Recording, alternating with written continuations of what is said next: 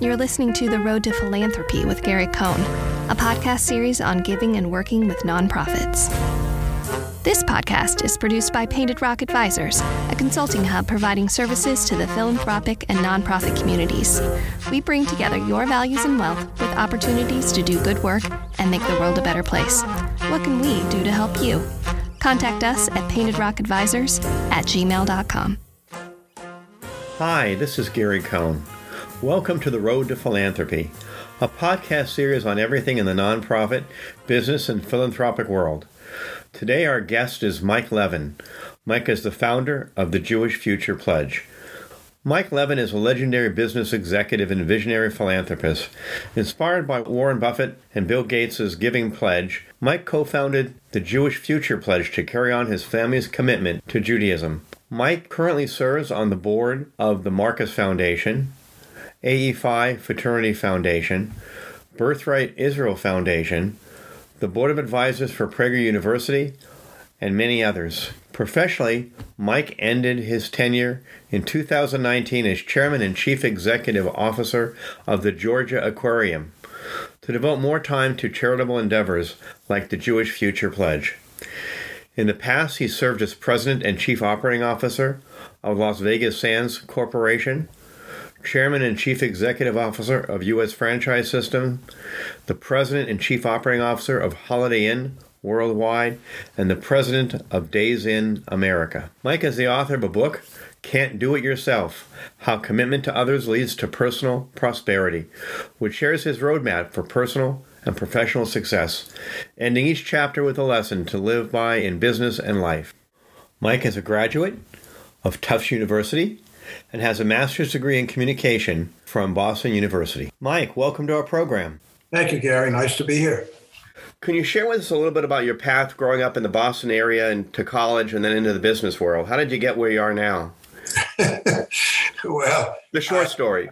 Well, I wrote a book, actually, about how I got here, but I don't know how much time we have for the talk. But I grew up in a 20th century shtetl in the Boston area called Mattapan, Dorchester, and Roxbury, housing about 86,000 Jews at one time. In my grammar school class, there was one Gentile, and the rest were all Jews up through the sixth grade until I got into junior high school. I grew up with my maternal grandparents. One was from a small town outside of Odessa, and the other was from a farm in Lithuania. I'm an only child. We lived in a one-bathroom apartment without a refrigerator to begin with, and had ice delivered by a horse and buggy as a kid. I did 5 days of Hebrew school when I was young, and my grandfather was the vice president of a modern Orthodox shul. I went to a conservative temple there. We had a kosher home. I grew up with not Shabbos, not missing a Shabbos dinner with my family every Friday. Went to a Jewish camp. Went to a magnet high school called Boston Latin School. From there, went to college and was preparing to be a lawyer. Went to law school for a short period of time, didn't like it. I went back to Boston. We had moved to Brookline by that time, as most of the Jews had moved out. By 1968, there were practically no Jews there. They were gone from that area. They'd gone northwest and south of Boston. When I went to BU, I got a master's in communication from Boston University School of Communication, and wanted to go into advertising and public relations, even though I didn't know much about either one. Couldn't get a job. In 1961, I started in the hotel business. And of the 60 years I worked, I spent about 50 years working in the hospitality industry for 3 or 4 different companies. Ended up having my own company, took it public, sold it, eventually retired, went to the Marcus Foundation to run the foundation for a couple of years, ran the aquarium. And while I was at the aquarium the first time, I was on the board of Las Vegas Sands Corporation, received a call from Sheldon Adelson, wanted a hospitality guy on his board who was taking his company public at the time. I went on it public. Stock went from initial offering price of $29 to $148. Then went down to $1.36. And Sheldon decided to change his leadership and offered me the job as president. I became very involved in the Jewish world when I moved to Atlanta back in 1985. I was away from the Jewish world. I was, from the days I was a counselor at camp, and an athletic director at a Jewish camp called Camp Tevye in Brookline, New Hampshire. Famous. So your Jewish roots are very strong in your background. Very I strong. read your article in the Atlanta Jewish Press from last Rosh Hashanah about carrying your grandmother's prayer book, Siddur, to services. Yeah, I used to do that. And I used to, I have with me 2 of these little boxes that I bought on auction because we used to have them in my apartment in Boston as a kid. I used to drop my pennies in, and every Friday afternoon, a little old guy with a sack over his back and would take our filled up box and give us a new one. And for my listeners, what he just showed me on the screen, which you can't see, is a traditional JNF tzedakah box that we all had as children growing up. Sure. I grew up with that. I went away from Judaism for a while after college and after and when I started to work. When I got married in 61, married 60 years. My wife was more interested in making sure we belonged to a synagogue. Wherever we were with our kids, we bar mitzvahed our kids. Day school was out of the question. We couldn't afford it. And my kids went to a camp of all Jews, but not necessarily a Jewish camp by definition. Well, let me ask you a question about, you grew up, grandparents were Orthodox, you grew up in a conservative movement. Where are you today? What movement are you part of, or are you part of any movement? Yeah, we belong to the Temple in Atlanta. I'm a twice a year synagogue goer. Well, my good friend Mark Jacobson has been the executive director of the Temple since he was 15 years old. Yeah, that's right. I know Mark very well, and I was somewhat involved in the hiring of Peter Berg, who's a great rabbi, a terrific rabbi. I'm very proud of what he's been able to do there, and so that's it. So let me ask you a question and go in this direction. You said your first job in the hotel business was back in after you decided not to be in the PR business. What was your first job? Well, I didn't decide not to be in the PR business. Oh, they decided. Yeah, they decided. I couldn't get into PR because in those days, in the 60s, you had to have experience of writing in a newspaper. The only newspaper I wrote in, I was the sports editor for the Tufts Weekly. I went to college. I was good at English. I was a good writer, but I couldn't get a job. And more important than that, I applied to about, 30 advertising agencies in Boston and New York.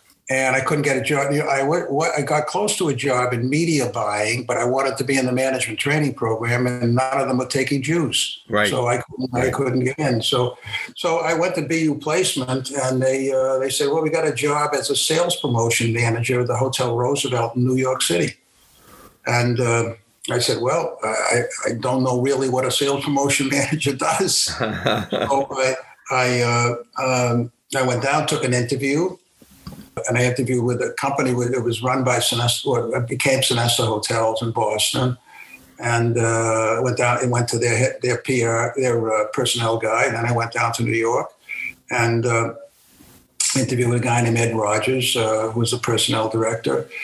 And he said, "This is a great job. It pays $500 a month, actually $495 a month, and you get free lunch." And I said, okay, well, what am I supposed to do? And he said, well, you take care of the signs in the buildings and the brochures and things like that and whatever. I didn't have the slightest idea what it was about. So I took the job, and 30 days later, they eliminated the job.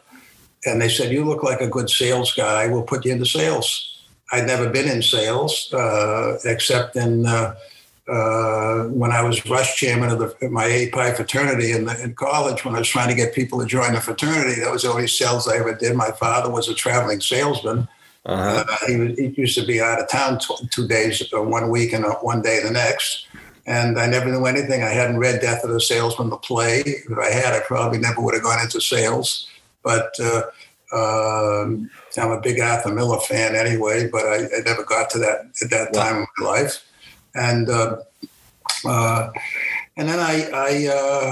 I got a good break. They fired my boss, and another guy came in when I was in sales, and I ended up loving it. I enjoyed meeting the different people. In those days, you could knock on doors and make cold calls.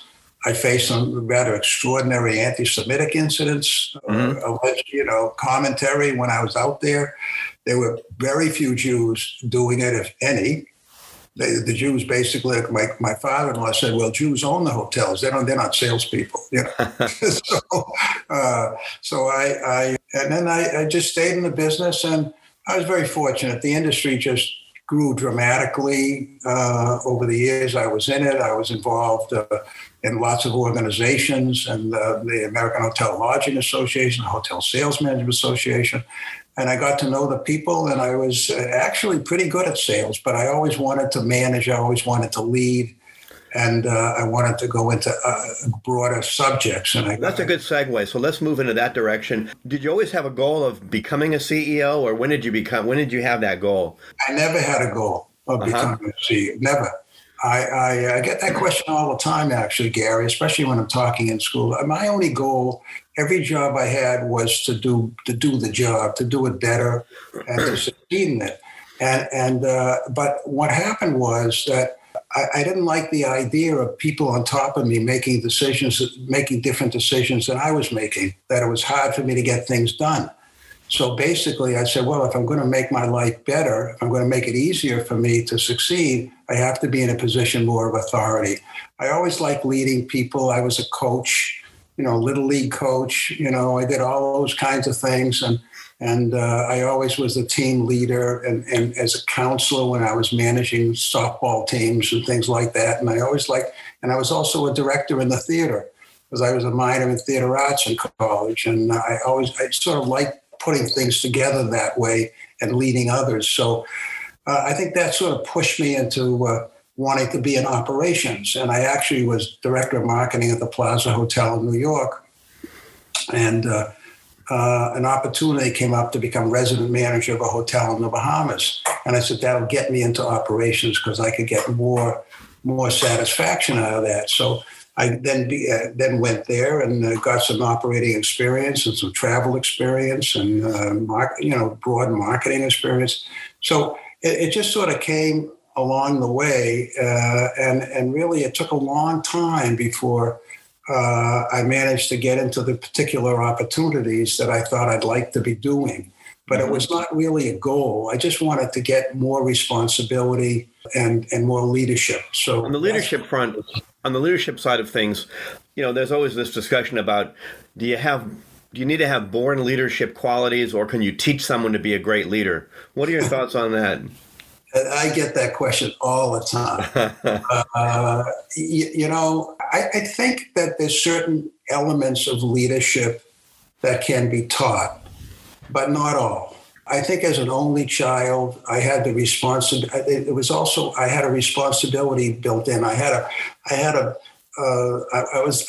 actually grew up with two fathers and two mothers because I had both my grandparents and whatever. My father was in World War II. He was away for a couple of years, but I always wanted to prove myself to my parents and prove myself to my grandparents that I was good in whatever I did.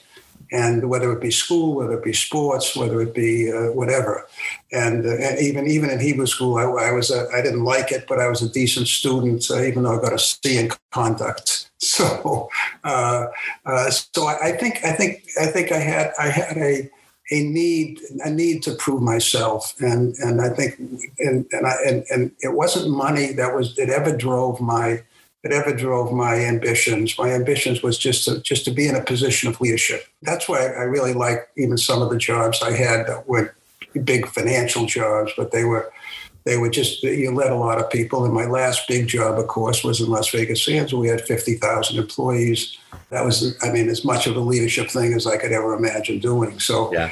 I think it's a combination of how you grow up, a combination of a little bit of luck, and a combination of actually accepting the responsibility of what leadership is, knowing that the fact that the people that you're leading are going to help you to win if it's an athletic event, or help you to be successful in whatever you're doing. Well, I always believed in my career of hiring the best people I could find and let them do their work and guide them along the way, as opposed to having people on the team that I could control. I never wanted to do that. And I think that you're talking about the same thing. Yeah, Gary, I 100% agree. My book says, Can't Do It Yourself. That's the title of my book. And it proves that. And I have people that I've worked with over the years, 50 years ago, that I'm still in touch with today. And I guess the greatest example, one person I let go actually came back and recommended me for a job that was my first real presidency. Yeah. So I've always enjoyed having the responsibility of helping others to be successful. And I think that sort of leads to my charitable activities now. Let me ask you one more question on the business side, then we'll go to the charity side. Most successful people talk about having a mentor or a few mentors in their career. Who had a great impact on your life and guiding you? That's also a question I've dealt with before. I think every boss I've had and every non-boss I've had, including going back to a director of when I was at camp. When I was a camper, I couldn't get the job I wanted when I was a senior and leaving because my director said I wasn't ready, I wasn't mature enough, so I had to go out and get more maturity. Took me back 2 years later. He was a teacher at Latin school where I went to high school, and I watched him and how he led and everything, and I think that everywhere I went, I've had so many bosses over the course of all the years that I'd say that I learned something almost from everyone, because you don't always learn the good. You sometimes learn the bad. Right. So I can't define one mentor of mine from a business standpoint that I would say this was the best mentor. But I will tell you that I learned so much from my father, who was a salesperson, because of the relationships he had with customers. And he always talked about them. He even used to stay at their homes and things like that. So I became very focused on the customer. And I learned an immense from my mother, who unfortunately died very young, at 56, because the way she got along with people and the way she handled problems and whatever. So I think between the two of those, I'd say they were the best mentors I ever had. Oh, wonderful. You are listening to The Road to Philanthropy. We're going to take a short break to hear from our sponsors. We'll be right back. Let's turn to the Jewish Future Pledge and talk about that for a while, because that's really one of the keys of having you on my program. What was the beginnings of that? Obviously, you were impacted by the Giving Pledge. Well, here's what happened. I for many years, I've been involved in an enormous amount of Jewish organizations and Jewish situations since 1985 going forward. I even went to Israel in 1971 on business, so I've been connected there for so many years also. I've been very worried about the future of the Jewish people, the future of the state of Israel over the last maybe 15 or 20 years. I don't think the traditional organizations have come up with the right answers. We've lost a lot of people. A lot of young people seem to be going away, although I've now found a lot of young people who are still involved and still want to be involved. But so one day I was in Aspen, Colorado for a couple of weeks in the summer, and David Horowitz from the Times of Israel gave a lecture. And the lecture was about the fact that these trillions of dollars, actually 68 trillions of dollars, are going to be given to the next generation, mostly North America, but sometimes internationally as well. And of that, he gave some statistics about, 20% of that might be going to a Jewish situation, to Jewish kids. Right. And what would the next generation do what these generations have done? And I thought about it for a couple of years, and I never could come up with an answer, which disturbed me, because I've seen, for example, with the big foundations in Judaism, only 11% of their money is given Jewishly in total, of the total amount available that they give every year. Something like 89% goes to non-Jewish causes. And I'd walk through the MoMA in New York, and I'd see every room named by a Jew, and most of those Jews, I couldn't see their names on the Federation list or any traditional Jewish organization. But I had no answer. And then, strangely enough, a couple of years later, I was in Aspen again, and the lay head of the Jewish Federation of Atlanta, Mark Silverman, who was staying in the same building with me, said, "Let's go out for breakfast." I said, "Well, are you soliciting me?" He said, "No." He said, "You've already given your gift." I said, "Okay." So we went for breakfast, and then he said to me, "Look, I need a favor from you. Can you put a little money in the Jewish Foundation at the Federation?" And I said, "Well, sure. If I'll do you a favor, I'll set up 3 donor-advised funds for my 3, one for each one of my sons, and I'll start them with $50,000 each, and then I'll add some in every year, depending on what this financial situation is." So he said, "That's great." So I went home and I talked to my wife, and I said to my wife, "I'm going to do this for our kids. I have 3 sons, actually, and 7 grandchildren and 3 daughter-in-laws. That's the way it works." So at any rate, my wife said to me, "Well, how do you know they're going to spend the money Jewishly?" And I said, I don't know." So then a bell rang in my head that said, "Gee whiz." I said to my wife, "Well, what do you think?" She said, "Well, I think they ought to spend, if you're going to put it in the funds, they ought to spend at least 75% of the money Jewishly." And then it rang a bell with what David Horowitz said. I said, maybe I can come up with an idea of like something like the Giving Pledge, but a Jewish pledge that said, if you're leaving any money for charity in a donor advised fund or an estate plan, that maybe all I need is 50% of that, what's being left, to go Jewishly. And my wife said, agreed. And so I sat down with my children. I talked to my 3 boys there. This is a few years ago. So at that time, they're like 53, 51, and 48 or 49. And I said, I want to do this. They all agreed. It was a good thing to do. And then I came up with the idea of a Jewish future pledge, and that for leaving, the difference between us and the Buffett pledge is he's dealing with billionaires, and he's asking them to leave half their estate to charity. Right. That's a lot of money. I'm talking about any Jew who's leaving any money for charity, that 50% of it be Jewish, and it's a moral commitment to do the same as the Giving Pledge is sort of a moral commitment. And then you can do your estate planning, et cetera. But I also wanted to spread it to anybody, any Jewish professional, any individual, that whatever they leave, whether it's $100 or $1,000 or $10 million. So we formed an organization. We formed a 501c3.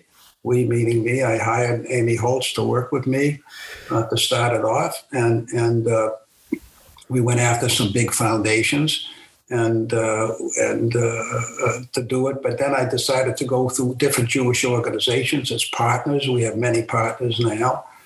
And 2 years later, almost 2 years later, 2 years will be February, it'll be 2 years. We've got about 3,435 as of last Sunday signed up. Many of those, a number of those are large foundations, Jewish foundations, and a number of those are just individuals, and some professionals who are working in Judaism who are young in their 40s who decided, I want to talk to my kids, and that's a critical component to get the next generation involved in charitable giving. I've got a lot of great stories we're building up on that, and but that's how it started. And today we have not only the Jewish Future Pledge, I have a Jewish Youth Pledge, which doesn't deal with money, which deals with personal commitment. I have 6 organizations involved in that now. We've got over 2,000, actually close to 4,000 signatures of young people committing to the state of Israel and the Jewish people and committing their efforts. That's great. It's very. We were talking about Hillel before. I'm doing a test at BU Hillel, and he's already signed up 180 young people to do this Jewish Youth Pledge, which is, we haven't really publicized it much because we've been testing. So I have these two brands, and I'm sort of a brand guy. So I have 4 people working, 1, 2, 3 are full-time. I have 2 other part-time. and 3 other part-time. So I got a whole organization. I'm running a business. Well, I will definitely sign the pledge after our call today, because I've always been committed to doing that. And I in our family, we grew up, I have one daughter who, by the way, went to BU. I have a lot of money invested in that Boston area. Tuition these days is quite high. I know. I had 4 grandchildren in Tulane. There you go. One more. I have a trip of boys. I had a niece at Tulane, so. Yeah. We always, beginning when she was about in high school, we made our family commitments every year and had her as part of the discussion. Yeah, and that's perfect. We formed a donor advised fund it's not it's quasi donor advised at the Jewish Family and Children's Services in San Francisco, which I was involved with for many years. And when the documents came to be signed, we were going over to dinner, and the name of the fund was the Gary and Holly Cohn Fund. And my daughter said, "Why isn't my name on the fund?" And I said, "Well, why do you want your name to be on the fund?" She goes, "Well, when you're gone, I'm going to be making gifts to this fund. It's in perpetuity, so my name should be on it too."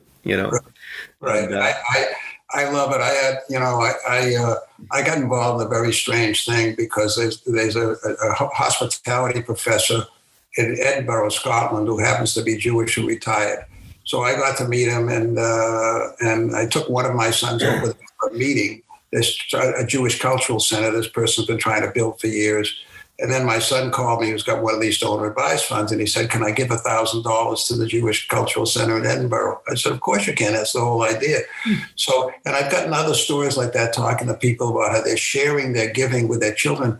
But on the other hand, you'd be amazed, Gary. I've talked to some very, very important Jews in the sense holding big positions in Jewish organizations. And some of the comments are, "Gee, I've never really sat down and talked to my children what I'm doing."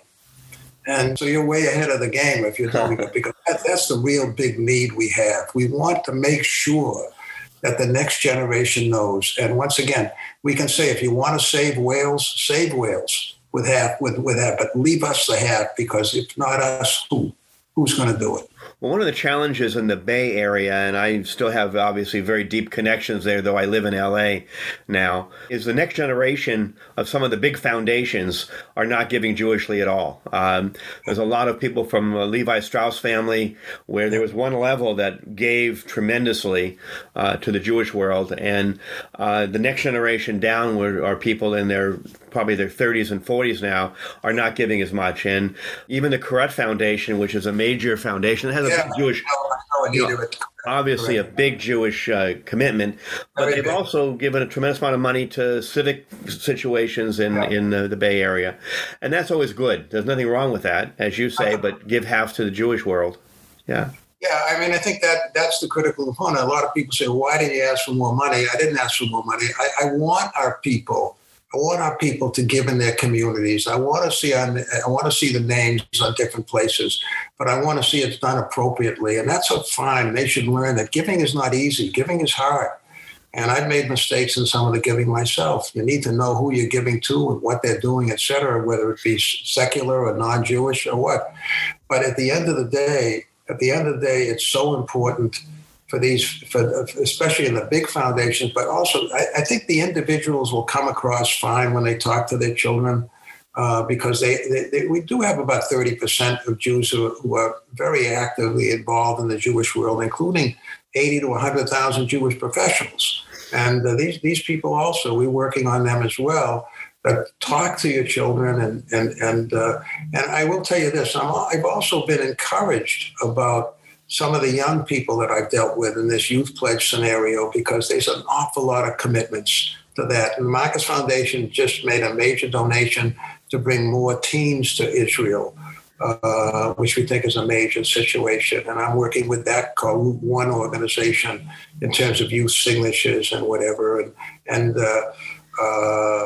Birthright and other organizations. JNF has been very good with that as well. But I'm optimistic that the vehicle that we put out there is a vehicle for the generation that you and I and others are at, and perhaps our direct children, will be able to sustain it. But without any work in that direction, and it also, the pledges do give individual opportunities to organizations to see who's pledging and to be able to talk to them in terms of what allocations they may be making in a legacy gift to their own organizations. And getting the kids involved in that scenario, whatever. Well, that's one of the things the Grinspoon Foundation has done in the Jewish camping world was look at the legacy gift programs. And I was on a camp board in California for 9 years, and we were part of that program of rolling out pledges. Yeah, it's a bad. I just tell you an interesting story about camp. Because I think Jewish camps, trips to Israel, and Jewish education are three critical components of Jewish continuity. And I think statistically, they're probably the highest. But I because of the director who I worked for and who didn't take me back, I gave a significant gift to Camp Tevye that was building a small cabin for adult counselors, married counselors to come in and teach courses. And I named the cabin after Aaron Gordon and his wife Blanche. So I went to the ceremony. To open the building. I had 4 of my campers, when I was a counselor, come to the ceremony. They were all in their 70s. Wow. Can you believe that one? Wow. I mean, I'm telling you, I have tears in my eyes when I talk about it. They knew what was happening because they were on the list, and they all showed up, and they were in their 70s. I had them when they were 10 years old. I mean, that is an amazing thing, isn't it? One of the stories I like to tell is that I was a camp counselor and administrator back in the early 70s, and there's about 20 of us that were all working together back then, and we have a monthly Shabbat dinner together still to this day. The first Friday of the month, we all get together, and we all were counselors, and our kids went to camp, and the strength of that is very true, amazing. It's very interesting because I grew up, as say, in an Orthodox home, an Orthodox conservative home environment. And some of the things, my camp was was sort of modern Orthodox conservative, leaning modern Orthodox. It was kosher and all this. And we did things there at camp that I didn't even do at home. Like, for example, we did the Birkat HaMazon after every meal. We never did that. Even when my grandfather was the vice president of the show, we never did a Birkat HaMazon. I didn't even hear about it. They didn't teach me that in Hebrew school. So I got and I do some work in the Orthodox community now. And I do some work with Olami and with NCSY and a couple of other things. I'm pretty involved with Chabad as well. And so the other day I was out having lunch. And it turns out this guy was modern Orthodox. So we had lunch at a kosher restaurant here in Boca Raton. And I had a brisket sandwich. It was fabulous too, I must say. I haven't had brisket. It was smoked brisket. It was great. And he said to Hamotzi, of course, because it was in a sandwich bun actually.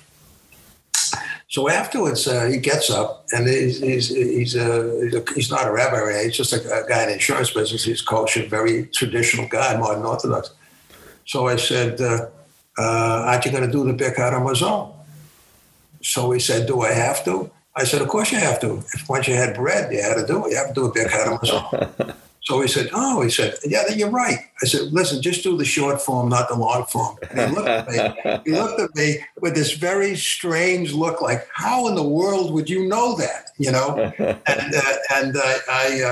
I think that's I still remember the short form and the long form. I couldn't wait to get out of there with the short form. Yeah. So, I mean, those the memories from camp are the best. They're the best. Very good. Let me turn in one new direction. Obviously, the Jewish Future Pledge is a major part of your life now.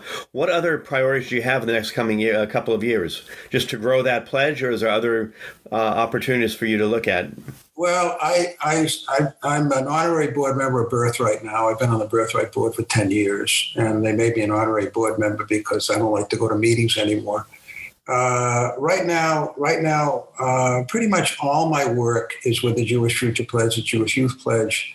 We also have a Jewish Now Pledge, which is run by somebody else, which involves young Jewish professionals, young people. This particular organization does places young Jews into Jewish organizations, and they sign this Jewish Now Pledge. And with that, they have to give a 3-year donation. Could be anything. Could be $50 a year or $100 a year. And he places them in organizations. I think most of the work that I'm going to be doing Jewishly today is going to be, in fact, I'd say 95% of it is going to be with the Jewish Future Pledge and the Jewish Youth Pledge. I think that people ask me what my goal is. I said, I'd like to get 1 million signatures. They laugh at me. I said, look, I can go back in the hotel business when with one company I was at, we had 250 hotels, and somebody said to me, how many hotels do you really want? And I said, well, give me a couple of years. I think I want to get to 500. They laughed at me. We made it.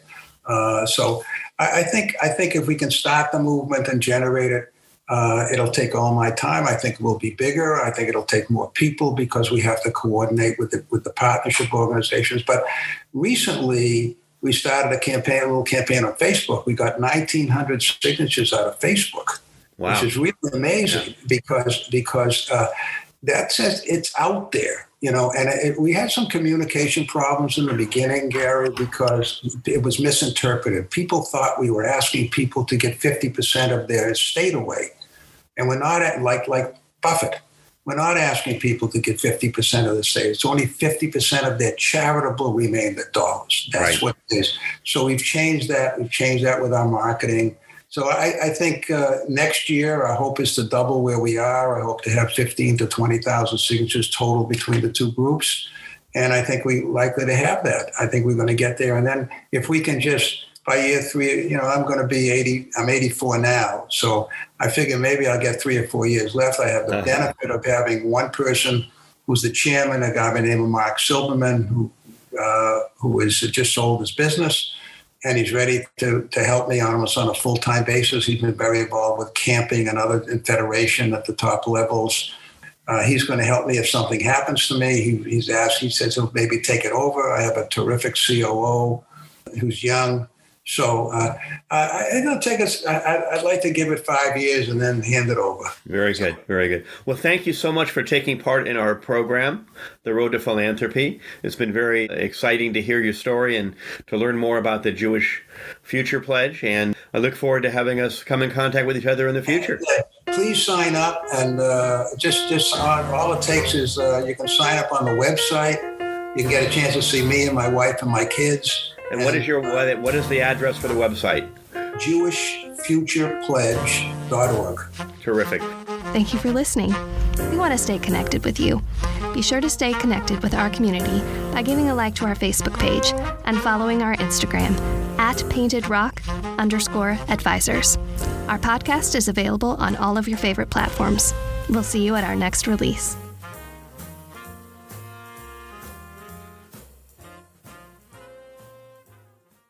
This podcast is a part of the C-Suite Radio Network. For more top business podcasts, visit c-suiteradio.com.